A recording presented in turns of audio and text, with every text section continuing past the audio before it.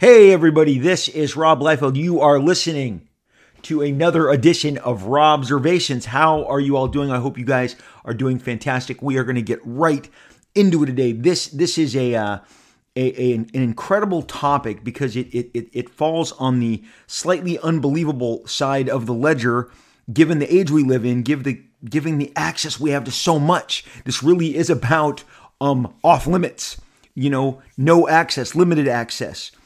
Certainly, the subjects that I'm going to approach today are available to you, but they are available in the most old-fashioned method possibly. And I never, just so you know, I never entertain piracy here. It exists, but it's like Fight Club. I don't want to talk about it. Under piracy, everything is available to everyone. But in terms of legitimate means of obtaining some of these most amazing works, they are in fact not accessible to the masses other than through their original form. And so we are going to cover a myriad of topics today, and they all come under the form of inaccessibility. And these are works done by greats in comic books, some of the most talented people in the history of comic books. We're going to only cover, if we can get through it, 5 topics today. But we're talking seminal works by Walt Simonson. We are talking seminal works by Michael Golden, seminal works by George Perez. They're right off the bat, those 3 names are just phenomenal. Pillars of an entire era. Hall of Fame comic book talents. Guys whose work you've already seen in such Marvel adapted works as Thor, Ragnarok, and certainly more of Walt's work will be exposed to you. Walt Simonson's work in, I think, is it called Love and Thunder, the 4th Thor film? George Perez, whether it has been the Titans that have appeared on cartoons, and Cyborg, who was alongside the Super Friends in the 80s, who has become his own breakout character, which was a product of George Perez's creation, the Crisis on Infinite Earths that got adapted across all the CW shows, including Arrow and Flash, and so many of those shows. It was like a huge event crossover. His Titans that is on the Titans of his that are featured in the HBO Titan show. Deathstroke, the Terminator. George Perez, and of course, the adaptation of Infinity War, which George was seminal in crafting that story alongside Thanos and Infinity Gauntlet creator Jim Starlin. George was the artist by that time when Jim had just been comfortably in the chair as writer, having retired his own pencil. Which brought you the creation of that entire world and all those characters, given Drax and Thanos, Gamora, the sheer impact of George Perez's imagination and his work has been so broad, and Walt Simonson and certainly so many others that we're going to discuss today. Their works, they did great work. Impactful work that impacted a generation of kids, teenagers, young adults, that is only available now if you go and buy those back issues. So there's kind of a sweet, a sweet old school application to all of it. Given that you're gonna have to, if this piques any of your curiosity, that you're gonna have to go and procure these via eBay or your comic book store at your next convention. So which are these bodies of work? Ironically, most of them, if not all of them, are products of Marvel Comics licensing. But it's not the Marvel Comics of it all that is the preventative measure, as we're going to learn in our last adapted work that we get to. But probably one of the most popular adapted works, and again, I did a fair amount of research on this. There was one body of work that I thought was less accessible than it was, but it has in fact been collected. And let me tell you why these collections matter so much to me. my reawakening into comics. When you walk away from comics, as someone like myself did, or so many of my peers have, you either achieved everything you wanted, and had nothing left to say, or you got bored, or maybe it was a launch point to something else. And I think, as I've talked so many times in the show, that I think comic books, I really do believe it's like a curse. It's like something you can't escape. And let's take a guy like Frank Miller, okay? He rose to fame on Daredevil, goes to DC Comics, does a really killer experimental cyberpunk series where he pushed the limits of his own storytelling, rendering, illustration, writing, called Ronin. From Ronin, he gives Batman the battle plan, DC Comics, the battle plan for Batman going forward for the next 40 years, when he absolutely resuscitates the Batman franchise, which, again, we've covered so many times. Stephen King himself was worried Batman was losing titles in 1986, not gaining them. And then Frank comes along, and that all changes forever. His vision, his storytelling, his writing, his illustrations, he just pushed the boundaries into a whole new stratosphere that caught everybody by surprise. Well, what did this do for him? This got him noticed by Hollywood. If you don't know that RoboCop, which came out a year later, seemed to have similar themes and an approach to storytelling to Dark Knight. I'm not sure what crossover there was, given the year and a half of production to screen that RoboCop took, but so many people came out of RoboCop, so many actual science fiction fans who also were comic book fans, and they were like, "That there's a lot of Frank Miller in there. There's a lot of Frank Miller." It was the conversation at the conventions and in the comic stores of that summer of 1987 when RoboCop came to be, and lo and behold, Frank Miller literally got the call from the producers to jump on board and do RoboCop 2. So Dark Knight, Daredevil, Ronin gave Frank Miller his stepping stone into Hollywood. Frank Miller is the only comic book artist that I am aware of at this time that has directed films. He has directed portions of the Robert Rodriguez Sin City films, and then he went on to direct the film called The Spirit, which he adapted Will Eisner's infamous celebrated classic, The Spirit. Now, The Spirit is its own kind of podcast that we're going to get to in the near future. I admire it for so many reasons. I think it is so well executed and so well done, but it failed to find a larger audience. Frank was very deliberate in how he directed it, which was extremely stylized, which is one of the reasons I liked it. But I believe that there are tenets of Frank Miller's comic book storytelling that I can see in such popular directors as Zack Snyder, Robert Rodriguez himself, Tim Miller. Frank was a giant talent that really rose above and beyond comic books and the station of comic books, especially given the time period of 1986. So much so, as I said, he is a screenwriter on the sequel to RoboCop, and then never looked back, given how much Hollywood courted him and wanted his input, whether it was screenplays, treatments, eventually, directing installments of Sin City and then The Spirit. 300, both 300 installments are so just ripped from the pages. I mean, his comic book graphic novel was used literally as almost like storyboards. And I have done an entire podcast on I Come in Praise of Zack Snyder. I'm a huge fan. I have been a huge fan since I was first exposed to his music video work, and then moving forward all the way through his films, from Dawn of the Dead, Sucker Punch, all of them. I am an unapologetic Zack Snyder fan. I think he has so much Frank Miller in his gig, and I think he would tell you that. And 300, which really propelled Zack Snyder to the A-list, is literally like moving Frank's pictures, adding an application of movement to what Frank drew. It was so faithful. So Frank, he graduated. He went Hollywood, but he never let comics go. He came back to comics, continues to dwell in comics, and continues to inhabit them.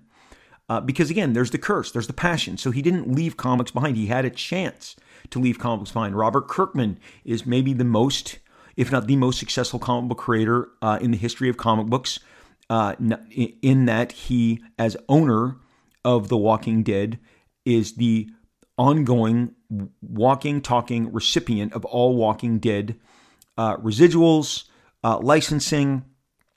There are always issues with work for hire, whether it's Kirby, Ditko, Stanley himself, his brother, everyone, Michael Friedrich, the people who created Ghost Rider. I believe Marv Wolfman filed a lawsuit over Blade at the dawn of the 21st century.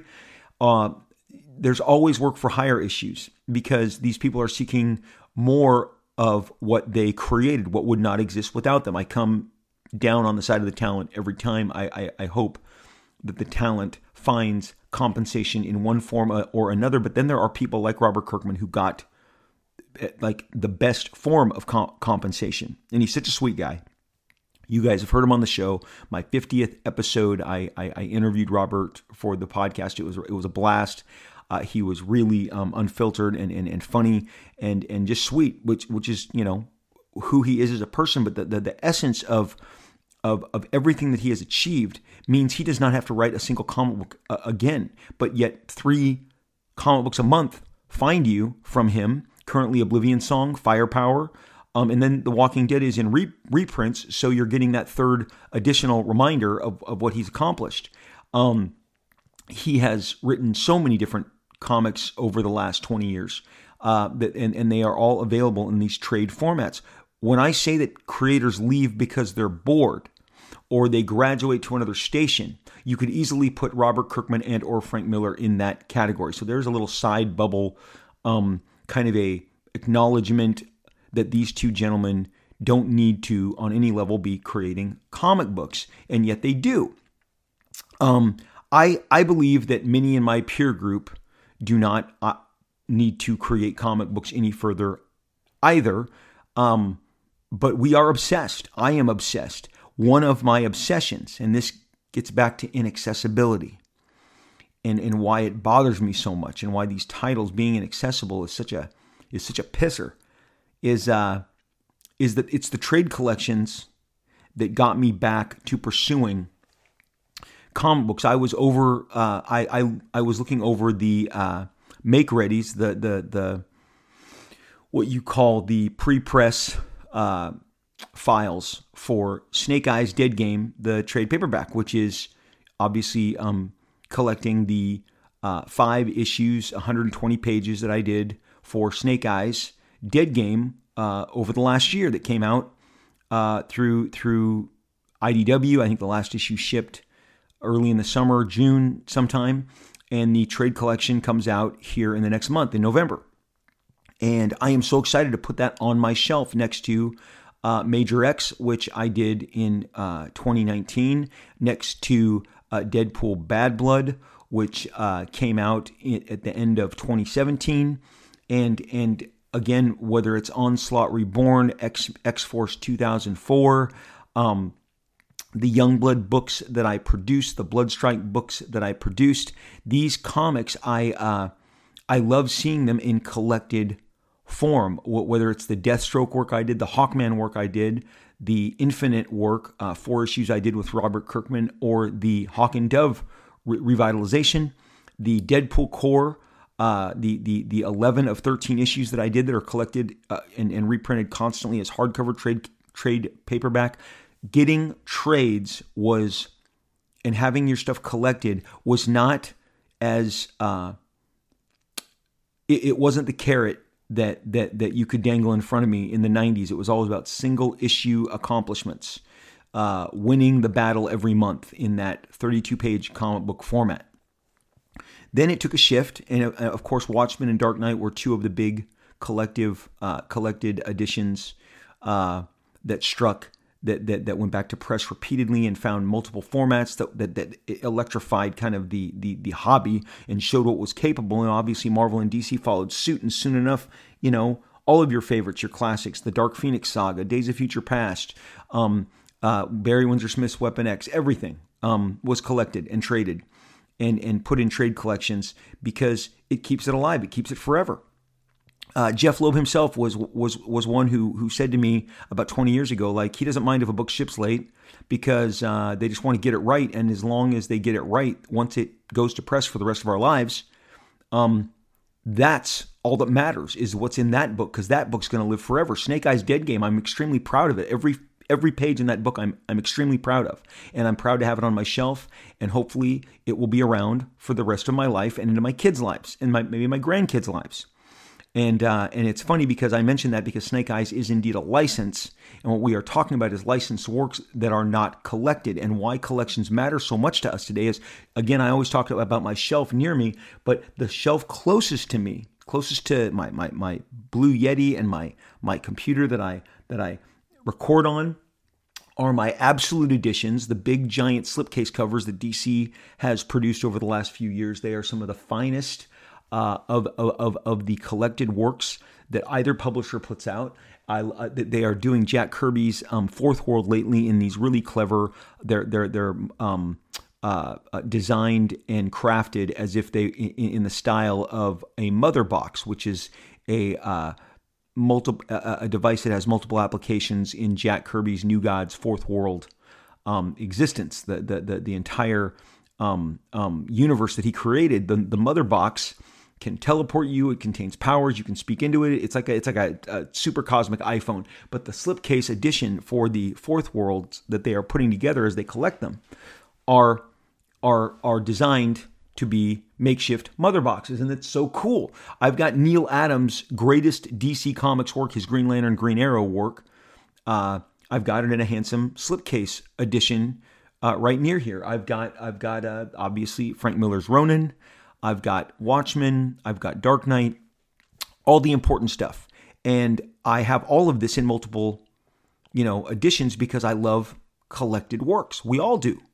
I loved when Onslaught Reborn, the 5-issue revisitation on I believe it was the 10th anniversary of Heroes Reborn, when it came out in a hardcover. That was really fun and important and exciting for me.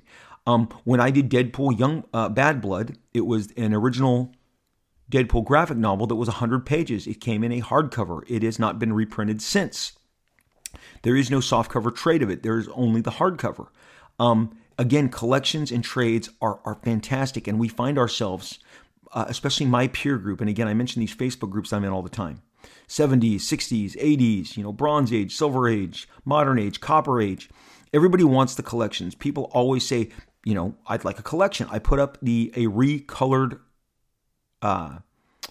version of the cover to Prophet #1 that I did, and I put it on my social media this last weekend, and people are like, when's the collection coming? When's the collection coming? Well, we're looking into that. I have accessible rights to Prophet, so I can actually make that happen. And on the 30th anniversary of Prophet, which is coming up, as is everything that was launched in the first year of Image Comics, I'm going to do my best to give some really cool collections of that work. I just ordered this brand new, as if I needed another one, Bronze Age, collectible edition from the Folio Society over in the UK, which is the only place you can get it. And they do the Silver Age, they do Bronze Age, and it's oversized hardcover and another really nice slipcase edition. But again, it is a collected work.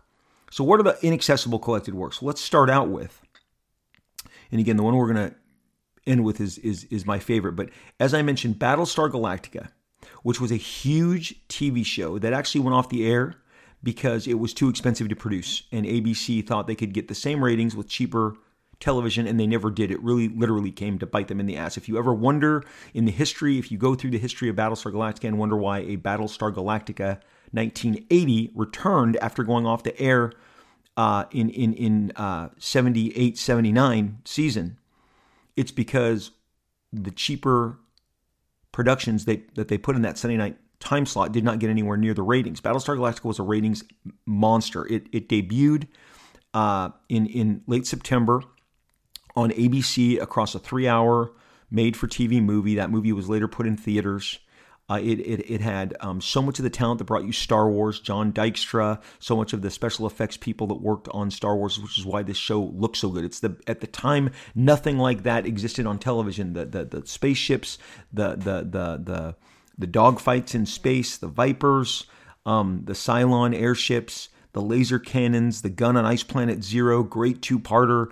The visit to Kobol with all the pyramids. I mean, this was just a very expensive, lavish-looking series. The Cylons, an entire generation went nuts over it. Well, of course, Marvel Comics got the license to this because Star Wars had brought them, as we have detailed in several early season 1 episodes, about how Star Wars took Marvel from bleeding red ink into flowing in black ink because it was so successful. And again, listen to that podcast if you haven't.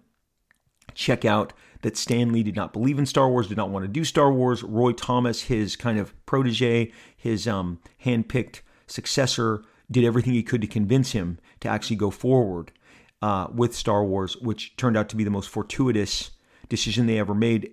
The following editor-in-chief, Jim Shooter, is on record as saying, along with the publisher at the time, Michael Hobson, that it saved Marvel Comics. Star Wars saved them. So, of course, they're going to be in the hunt for licensed properties, especially one that is brought to you by creative teams that had worked on Star Wars and had the pedigree and the ratings that Battlestar Galactica did on ABC in 1978. So you got the Battlestar Galactica comic. Of course, you got the adaptation of the first the 3-hour movie, and then immediately they did a pivot.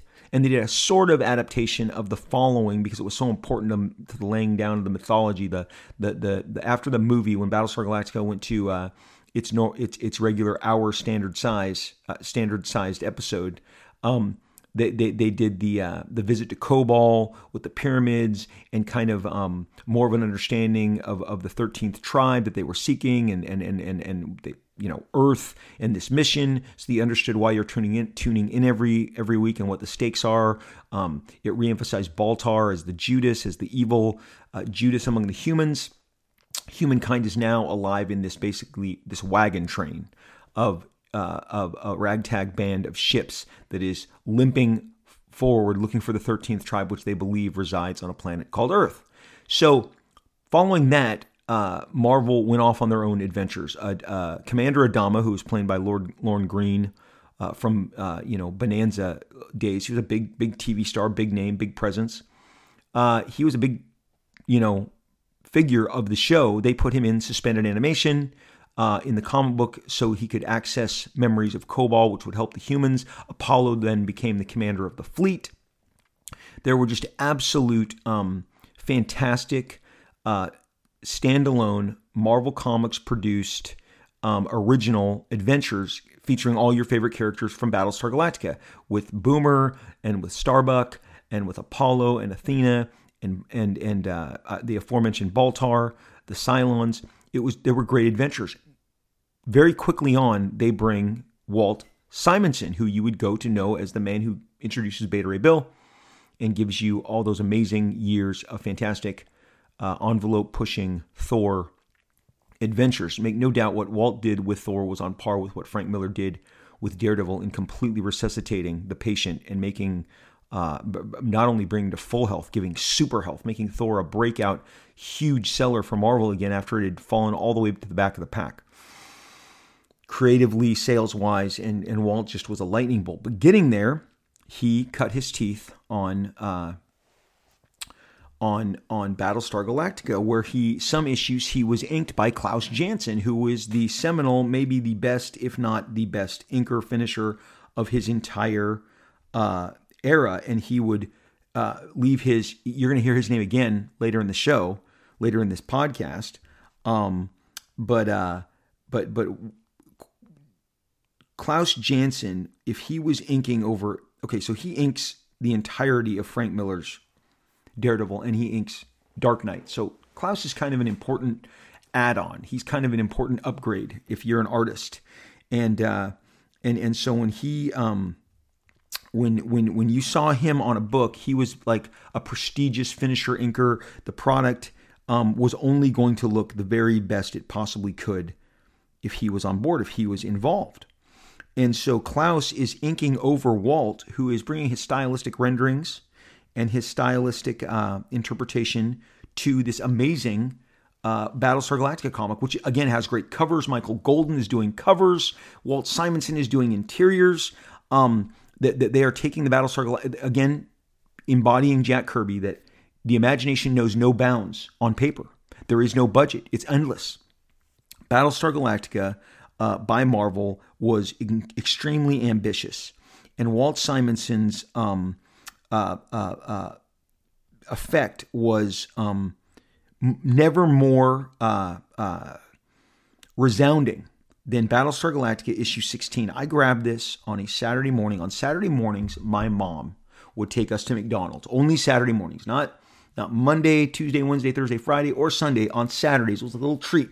McDonald's breakfast had become a big thing. Maybe it launched in 76, 77. It felt like the age of McMuffins and hash browns was brand new at a young age. They were going beyond the lunch and dinner menu and grabbing the breakfast menu. I didn't look that up before I got on the air, but I will as soon as I get off the air, and I'm sure it was around that time because it had been deemed like this special thing, and their hash browns were so good. My mom wanted the hash brown.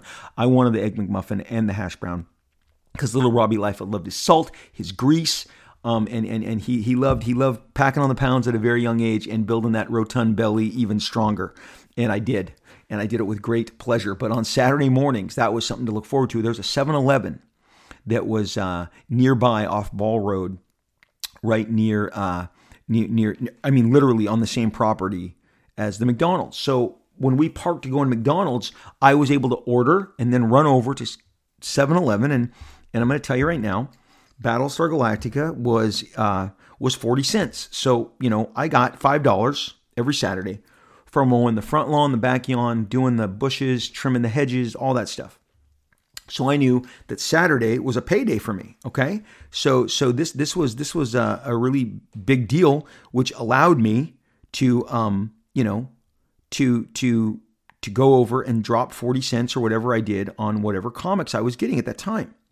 Well, that day I got Battlestar Galactica number 16. I remember this very clearly as I enjoyed it, trying to avoid the grease from my Egg McMuffin and my hash brown as I turned these pages. But this Battlestar Galactica had a fantastic cover. It has a different design Cylon on the cover. It's called the Mark III. The Mark III. And it says Cylon Mark III. It says there is no comparison. It has the most badass shot of Apollo, who was always my favorite. Most people liked Starbuck, but just like with Luke Skywalker, you were either a Han, or a Luke guy. In Battlestar Galactica, you were a Starbuck or Apollo guy. I loved Apollo. We featured Apollo. Apollo is heavily featured on this cover and is in his action pose. And there's a Cylon warship battling down a Colonial Viper, which is what they called their ships. It's a great montage piece. Here's the really cool thing. Walt Simonson penciled and inked this issue, which gave it as many issues as was done by Klaus and would be done following this. He thought this was a special issue. He penciled and inked it himself. It is no less than a fantastic artistic rendition. The storytelling, the rendering, the art, the figure work, the gestures are fantastic. The Mark III is a Terminator Cylon years before, 4 years before James Cameron's Terminator would come to theaters. This is a Super Cylon. A Super Cylon is dispatched to take out Apollo. So much so that he is most resistant to guns, ammo, and is relentless and is a new model. And the issue itself, the story is called Berserker. But Apollo realizes that he is up against this near indestructible new model of Cylon called the Mark III. And he has a sword in addition to having a gun. I mean, he is relentless. He's got a great design. He does not look like an existing Cylon. But the plot was by both Walter Simonson and Roger McKenzie, who was also writing Daredevil and did the first few jobs with Frank Miller before Frank Miller took over the reins. So Roger McKenzie was a name you saw in some really good quality comics. And in this one, he's the co-plotter with Walt Simonson, and Walt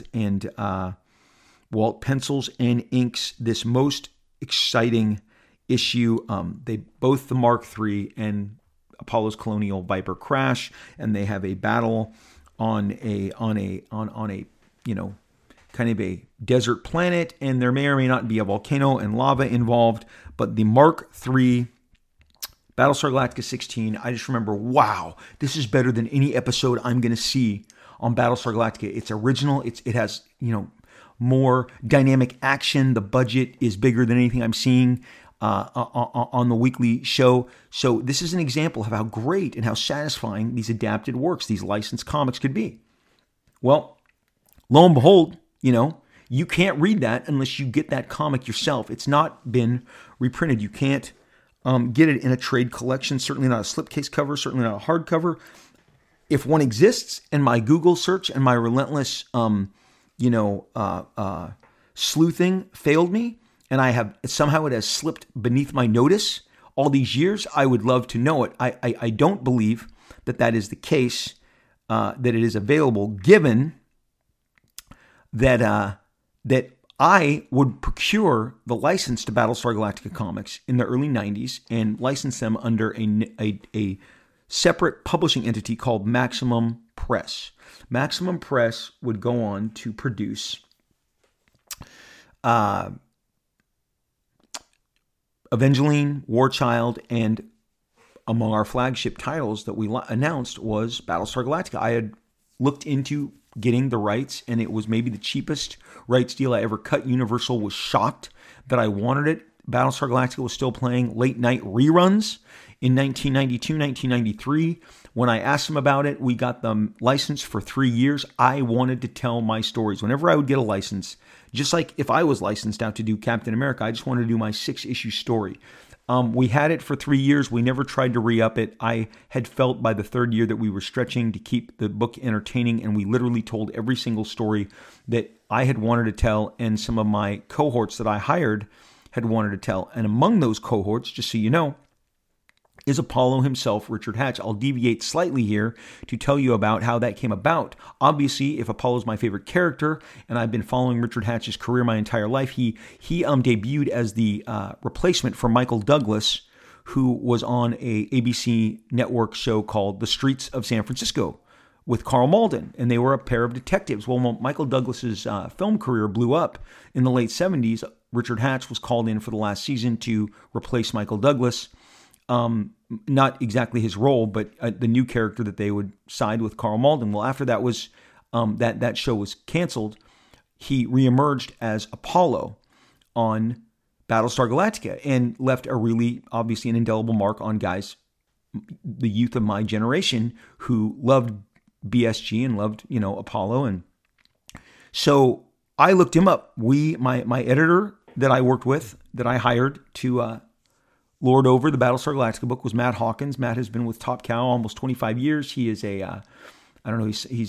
executive CEO, co-owner. I mean, Matt is deeply invested in Top Cow. He's done a great job alongside my former, my fellow Image founder and former partner, Mark Silvestri. Tip of the hat to Matt. Matt, I gave him his first job in comics, and he embraced it. He was in accounting. Prior to that, he gave the funniest job interview I've ever seen. Some of it he claimed was bullshit. I'm like, Matt, I knew it was bullshit, but I liked you. You were funny. I could tell that you had you were disciplined and that you would take the job seriously, and he did. And he has rocketed to great success as a writer, editor, publisher all these years. At this time of this story, he is my editor. We locate Richard Hatch and make contact with him, and are going to set up a meeting where I want to formally pitch him on the deal that he will produce a Battlestar Galactica comic book for us. We go to Hollywood. It's right around the neighborhood where the Mann's Chinese Theater is, and when we locate the Mann's Chinese Theater neighborhood, we start driving around. So it's up in Hollywood, and we are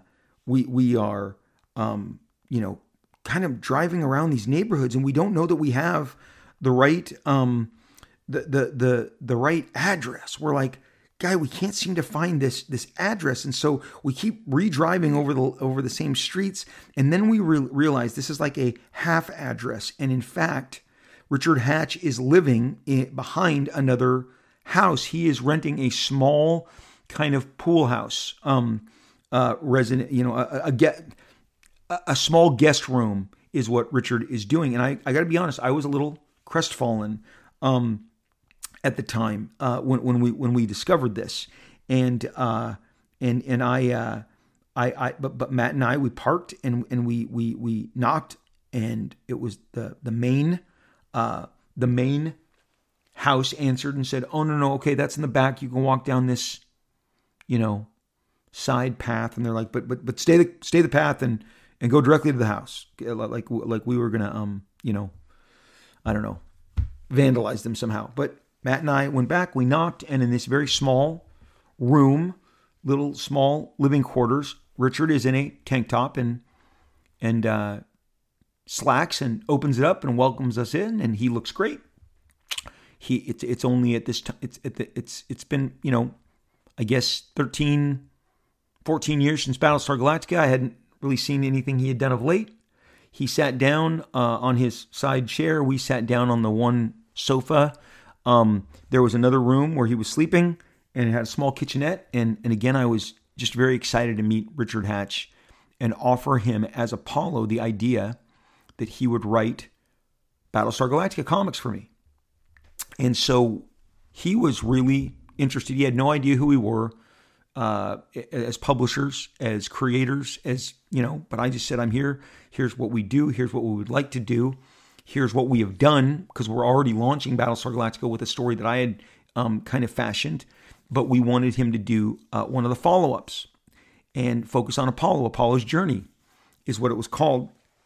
He, I think, was very sheepish and very reserved, very serious, but was excited to take us up on the offer. And fast forward 6 months later, the book is out. He's on the convention trail signing these at tables that we're, where we're hosting him, and he could not be more thrilled. This was one of the reintroductions to connecting Richard Hatch and Apollo back into the Battlestar Galactica universe. And Richard would thank me often, which is the funniest thing. So you really can meet your heroes, and you really can, make fun work with them. I'm really proud of those Battlestar Galacticas that we did. The reason I'm bringing them up is they're not accessible. You can't get those either. None of my Maximum Press stuff has been reprinted, which speaks to, again, some of the clauses that are in these contracts, which prevent some of this work from being collected again. We don't even have the original films to make that happen, but no one, no one has even asked me to do it. Now, Richard would then get a contract to write Battlestar Galactica novels. And he wrote a Battlestar Galactica novel called Battlestar Galactica Armageddon. And it came out later in the 90s. And what I was shocked is, and Byron Price produced it in 1997, a couple of years after we had let the license go. And there is a really sweet thank you to both myself and Matt Hawkins in the foreword by Richard Hatch. He dedicates the book and mentions, acknowledges us. So this is really sweet and really a fulfillment. So what I'm telling you, again, I've got Matt bringing the receipts. He's with me. He can tell you that story in the Hollywood Hills when we had to figure out that it was a half address, that it was a house behind a house, a living quarters. But this reawakened Richard. It not only, we paid him handsomely. I always took great pride in paying my guys great. He really enjoyed creating that Battlestar Galactica comic book. And then he was then positioned to do much more with Battlestar Galactica. And then Byron Price Press commissioned him to do this really great novel, Battlestar Galactica Armageddon. And I highly recommend you guys check it out. It's fantastic. I would love to find some way to adapt it in the future. But again, Richard has since passed several years ago. God bless him. I'm so glad that he got to appear in the BSG reboot that I thoroughly loved to death. And if memory serves, his name was Zarek. Now, am I gonna put that to the test here because I didn't research that prior to coming on board here? The just amazing. It's just an absolutely amazing Tom Zarek. Tom Zarek. I got it. Yay. So all I'm saying is that the absolutely, you can go into these licensed works and you can meet fun people and do fun work. And the Battlestar Galactica Marvel Comics have amazing work by Sal Buscema, Klaus Janson, and most importantly, and maybe the largest body of work is Walt Simonson. The covers, the interiors, that issue 16, they deserve to be collected. They're not to my knowledge. I cannot find any collection of Battlestar Galactica. My Maximum Press Battlestar Galacticas with Richard Hatch are not reprinted. They're not accessible. Dynamite has since taken on the Battlestar Galactica license and has given, I believe, the most recent editions of this. And it's very exciting that it's still in press. But that Marvel stuff is fantastic. And it is absolutely, as of right now, inaccessible, out of print, off limits, forbidden, okay? Now, I don't know exactly what went into the Universal Marvel, agreements. I can't tell you what went into mine. It's been too long. I just remember how cost effective it was for me to obtain a stake in telling stories in something that I loved. But the ones that I love the most, these Battlestar Galactica, now there's an art edition, which has much of Walt's, if not the entire Mark III story. There's an artist edition, the IDW artist editions, of which I have several of those on my shelf as well. They're fantastic. They're black and white. Sometimes they come lettered, sometimes they don't. But that's not what I'm talking about. I'm talking about a reach for it. Let me read the entire Marvel Comics run because I enjoyed each and every one of those stories, those covers, and yet it is off the table. Now, ROM is a toy that Marvel took that with, again, the best of intentions, they were having tons of success with not only stuff like Star Wars and Battlestar Galactica, but the toy stuff like Micronauts and Shogun Warriors and Godzilla as well. And so they took on this toy that was supposed to be a much bigger deal than it was. ROM, the Space Knight, was a toy that was created for Parker Brothers. They wanted to get into the sci-fi action figure realm. And ROM they contacted Marvel in an interest to create an expanded universe, expanding the premise of their one sole action figure ROM. ROM had no villains when he came out. He was just one. I kind of feel like he was a 12-inch figure. And the action figure in and of itself was not that impressive. Every single drawing ever of ROM in the Marvel Comics is better than the actual figure that you received. Several years back, IDW, who had the license, packaged together a ROM toy with some Micronauts toy, with some Transformers, with some G.I. Joes, and an all kind of Hasbro package, which now Hasbro has those rights. But that's a much better looking ROM toy, but I'm talking about the original ROM toy. And one of the things that Marvel was able to do was that to make ROM work for them, to make ROM a success, is that they deeply rooted ROM in the Marvel Universe. This is the primary reason you don't see ROM reprinted. ROM ran for 75 issues plus 4 annuals, 79 comics. Some of those are double-sized. Hundreds and hundreds, at that point, thousands of ROM pages exist. ROM teamed up with the X-Men. ROM battled the Hulk. ROM teamed up with Marvel heroes that were so obscure like Torpedo. ROM had all manner of different adventures across the greater Marvel universe, which is the reason you are never going to see those issues reprinted. Because again, now you have a conflicting of rights. Once they lost the license, which ROM was so successful, it outlived the one season when ROM, the toy, came out in 79. The comic book came out in the fall of 1979. They would published ROM through 1986. That is, they are just shy of 8 years, 7 full years. They publish ROM Space Knight. It had covers by Frank Miller. It had covers by Michael Golden. It was one of the most celebrated. I never missed an issue. It was written by Bill Mantlo. It was drawn primarily over the course of its run by Sal Buscema, who brought his A game. Sal was doing Hulk and ROM simultaneously. ROM was always a great time. He was a tortured Space Knight here on Earth looking to uncover all of the different dire wraths. And in a classic sci-fi trope like Invasion of the Body Snatchers, dire wraths could look like you and me. They were appearing as different people. They could shapeshift, but they were these nasty alien forms, and they were intent on taking down Earth. And Rom and his Space Knights that he had commanded had had a long-standing war with them. They were kind of the police force, the enforcement trying to rein in their influence across the universe. He is Rom of Galador, okay? And Rom was just the most badass action figure.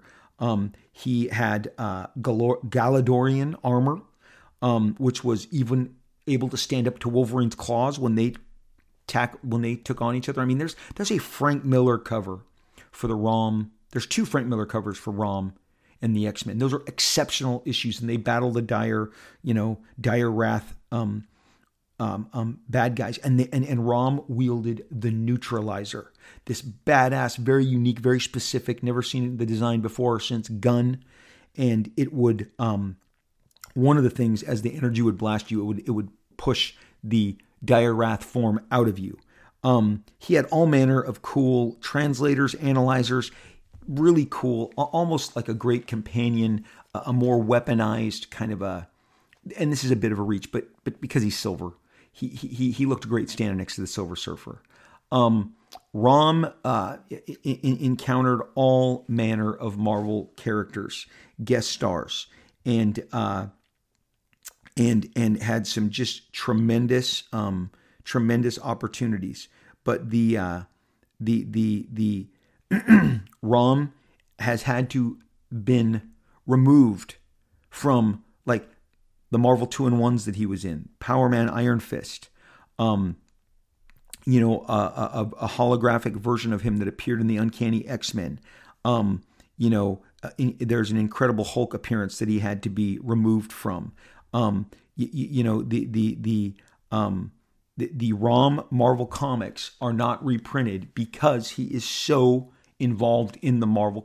Maybe that's one of the reasons it was so successful. It's the exact same reason that the Bill Mantlo wrote tremendously Rom and Micronauts, rising them above their toy popularity to long-standing, multi-year. Micronauts ran maybe just as long, if not longer, than Rom, both written by Bill Mantlo for the majority of their publication history.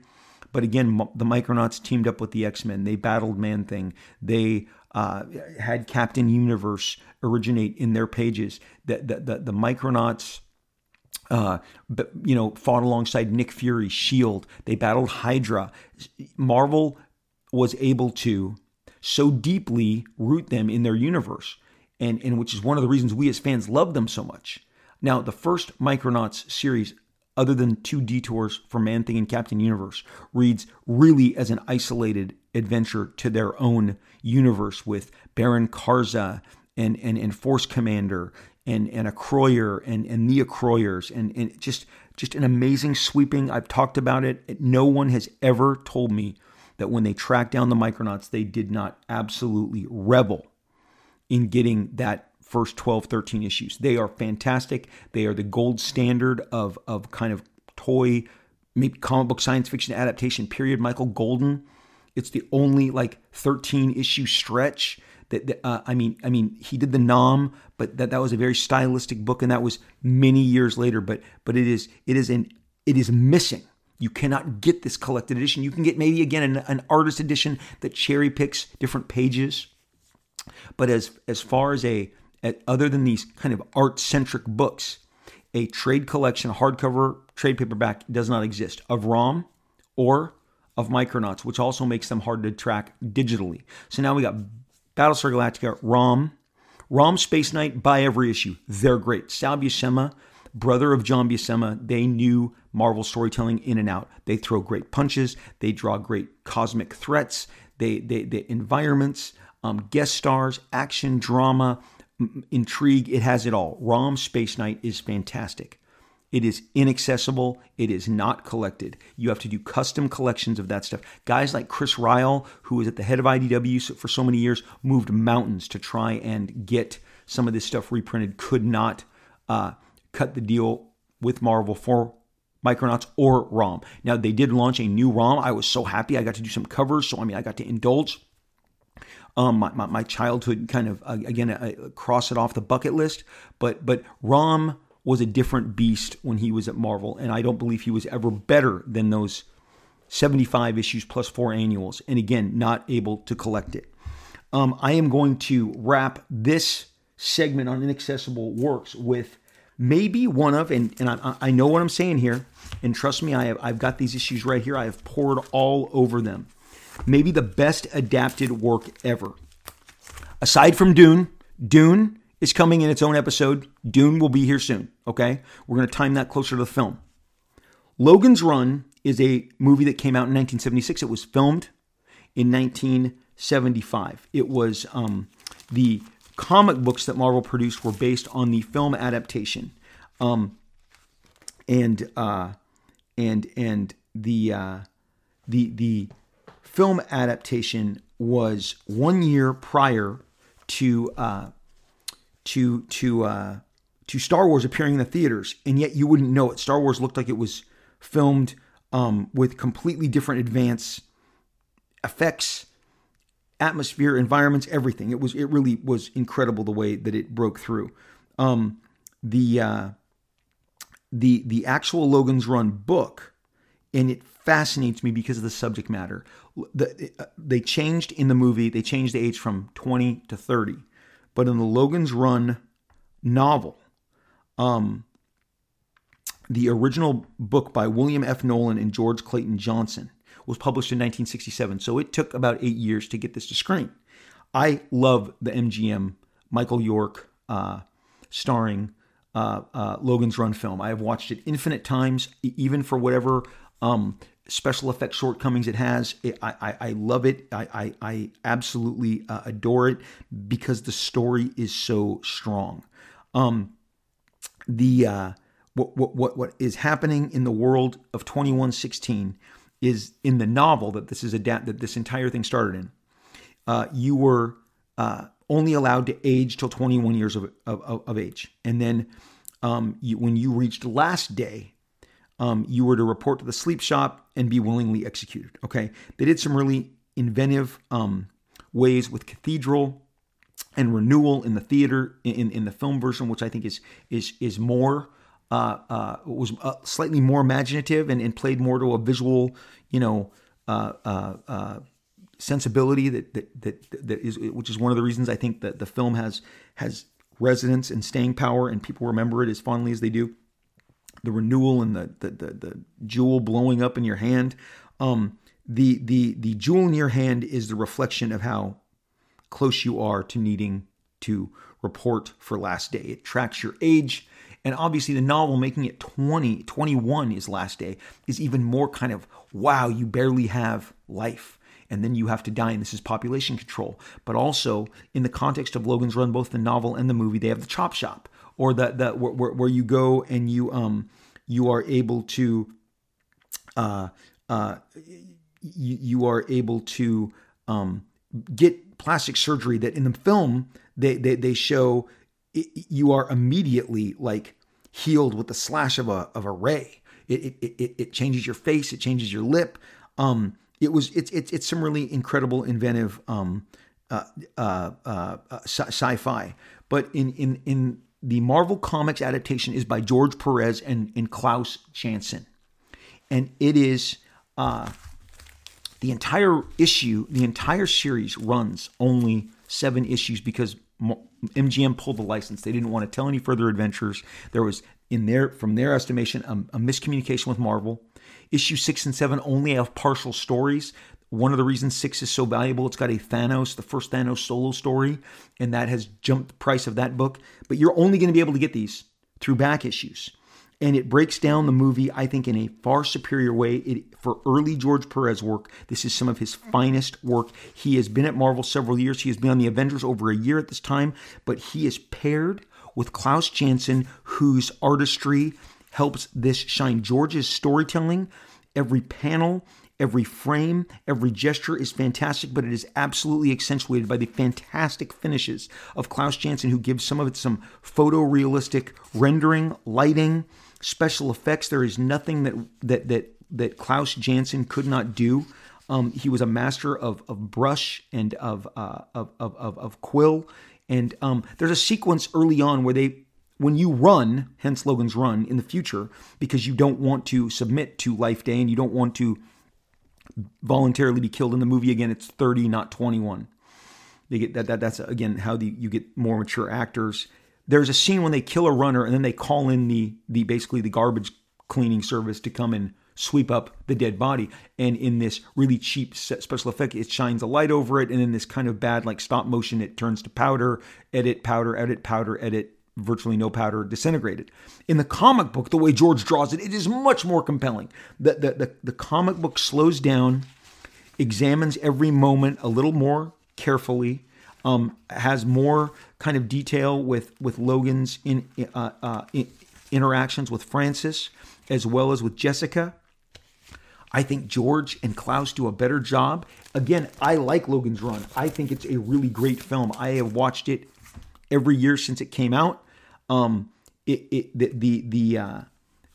ideas. Box is a cyborg that they encounter on their way out. Francis is the rogue Sandman. Logan is a Sandman who enforces the law of when you are going to go and submit yourself either for renewal or to be willfully executed. When you run, the Sandman chase you. They love chasing you. The thrill in both the movie, the novel, and the comic is well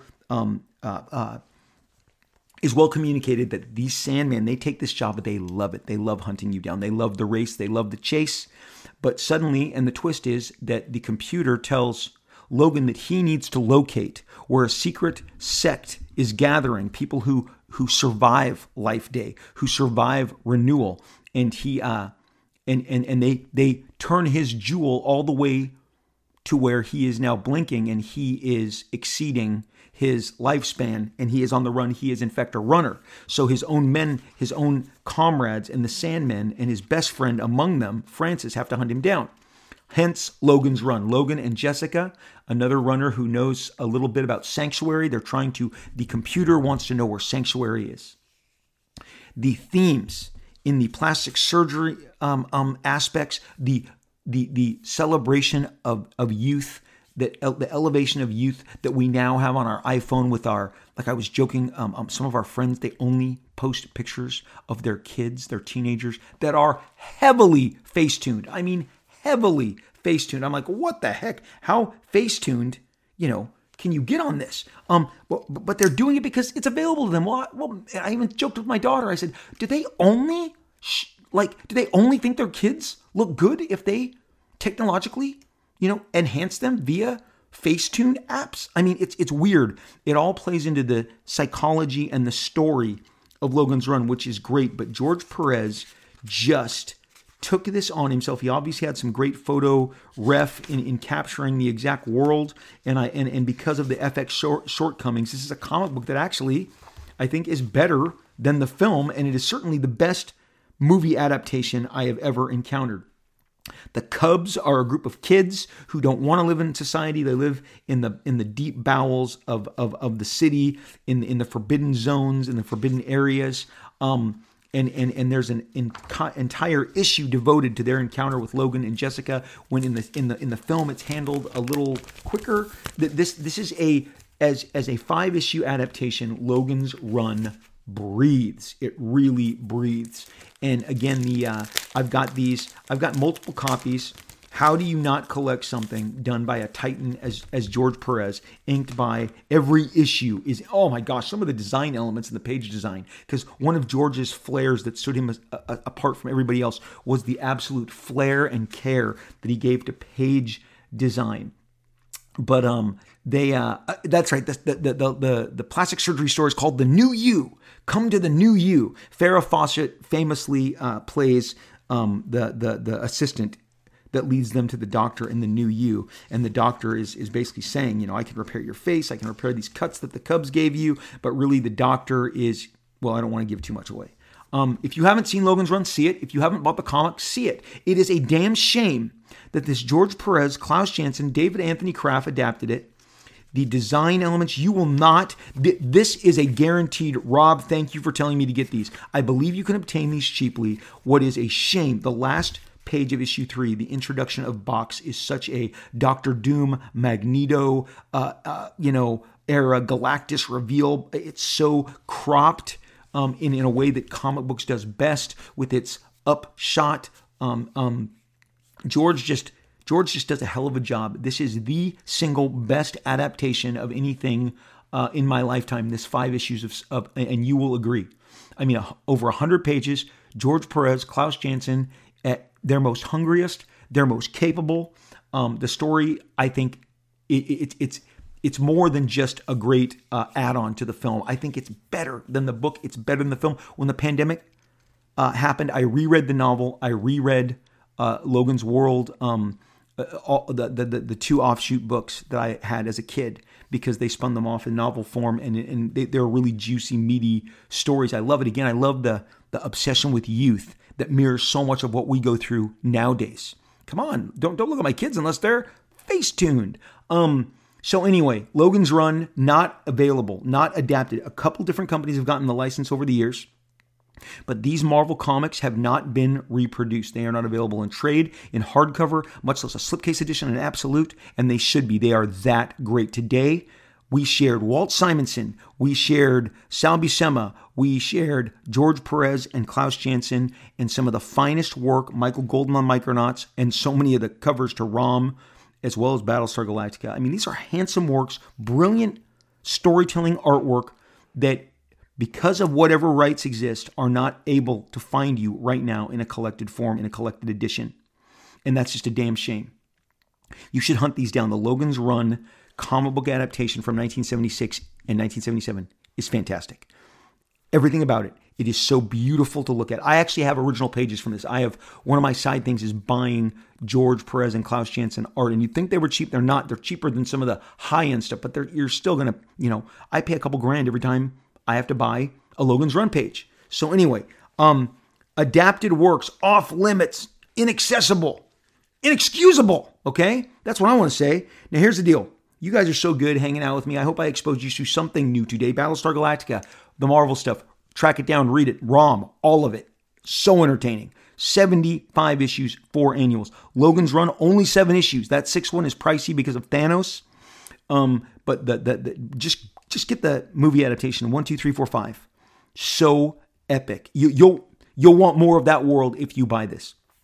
Again, not the most expensive stuff you're going to buy, but you're going to have to find a dealer on eBay. You're going to have to find a comic collector, somebody at a convention that has this run. It comes highly, highly recommended. I'm not fooling around. This, you guys, we're going to get to more stuff. The Shogun Warriors, other works that are not collected. And again, a Dune. Oh, that movie adaptation is something else. That has got, if it was 5 issues, it would, to me, rank up there with Logan's Run. Logan's Run, better than Star Wars, better than the Star Trek adaptations, better than Battlestar Galactica. And come on, I have high praise for all that stuff. So you guys check those out. They should not be inaccessible, but some attorney somewhere is not allowing them to be free and breathe in the manner that we would enjoy them the most. So here's the deal. At the end of every show, I share with you guys some of the lovely reviews that you leave to me. You guys, it's so important that you leave these reviews and counteract whatever. Add to the buzz. Add to the buzz. I so appreciate when you guys leave the positive reviews that you do, and I am always so excited. And this one today is so brief. It's brief, but it's to the point, and I appreciate it because sometimes brief and to the point is exactly what you're looking for. My buddy Aaron W. Aaron W., and his handle is Mr. 80W. Mr. 80W. He says, Dear Mr. Liefeld, this show has been very informative and exciting. Loved your artwork in the 90s and continue to do so to this day. I am listening to your show from Dallas, Texas. Thank you so much, Aaron W. Thank you so much, Aaron W. I love that you took time, that you said something kind, that you promoted the show in the manner that you did. We need your reviews. We need your 5 stars. We need your subscriptions. Thank you so much. I am going to be here doing show after show after show because I love it. I love the topics. I love exposing you guys to stuff that maybe you didn't know of or maybe you were curious about, and I was able to shine a little more light on it. And today's topic was the stuff that we can't get. That drives me crazy. We should get this stuff. It should be collected. It should be on my bookshelf next to me in a nice slipcase hardcover form. We're going to continue this series because, again, there is so much more that is not collected, and I wasn't able to get to everything today, but I got to the great stuff. Battlestar Galactica, ROM, and Logan's Run. Check those out. You guys, thank you so much for listening. I am all over social media. On Twitter, I am at Robert Liefeld. Blue check says it's me. On Instagram, I am at Rob Liefeld. Another blue check says that it's really me. I'm all over Facebook. I have a million groups I'm involved with. I love talking to you guys. I love engaging with you guys online, sharing ideas, sharing opinions. It's so fun. Thank you so much. This is the time in the show where you confirm to me that you're going to take care of yourself. And I believe you because I know you are. And you're going to stay safe. And we are going to talk again real soon.